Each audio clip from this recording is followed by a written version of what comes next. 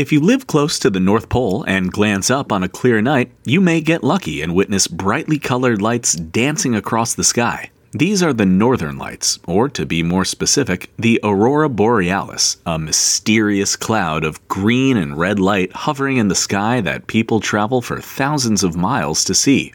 But what causes these lights to appear? Even though the northern lights are best seen at night, the source of the lights is the sun.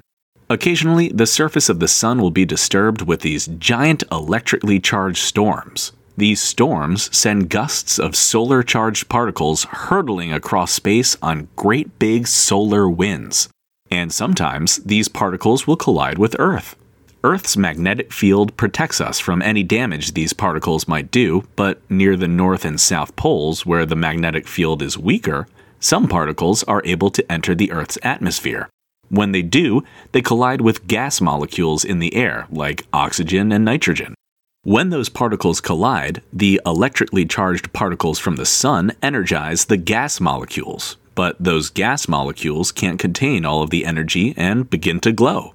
If the gas molecules are oxygen, the lights appear yellowish-green, while if it's nitrogen, the light turns more blue and occasionally red.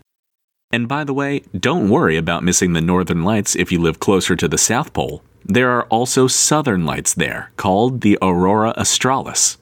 Northern or southern lights, it doesn't really matter. Both are pretty much the most spectacular light show you'll ever see.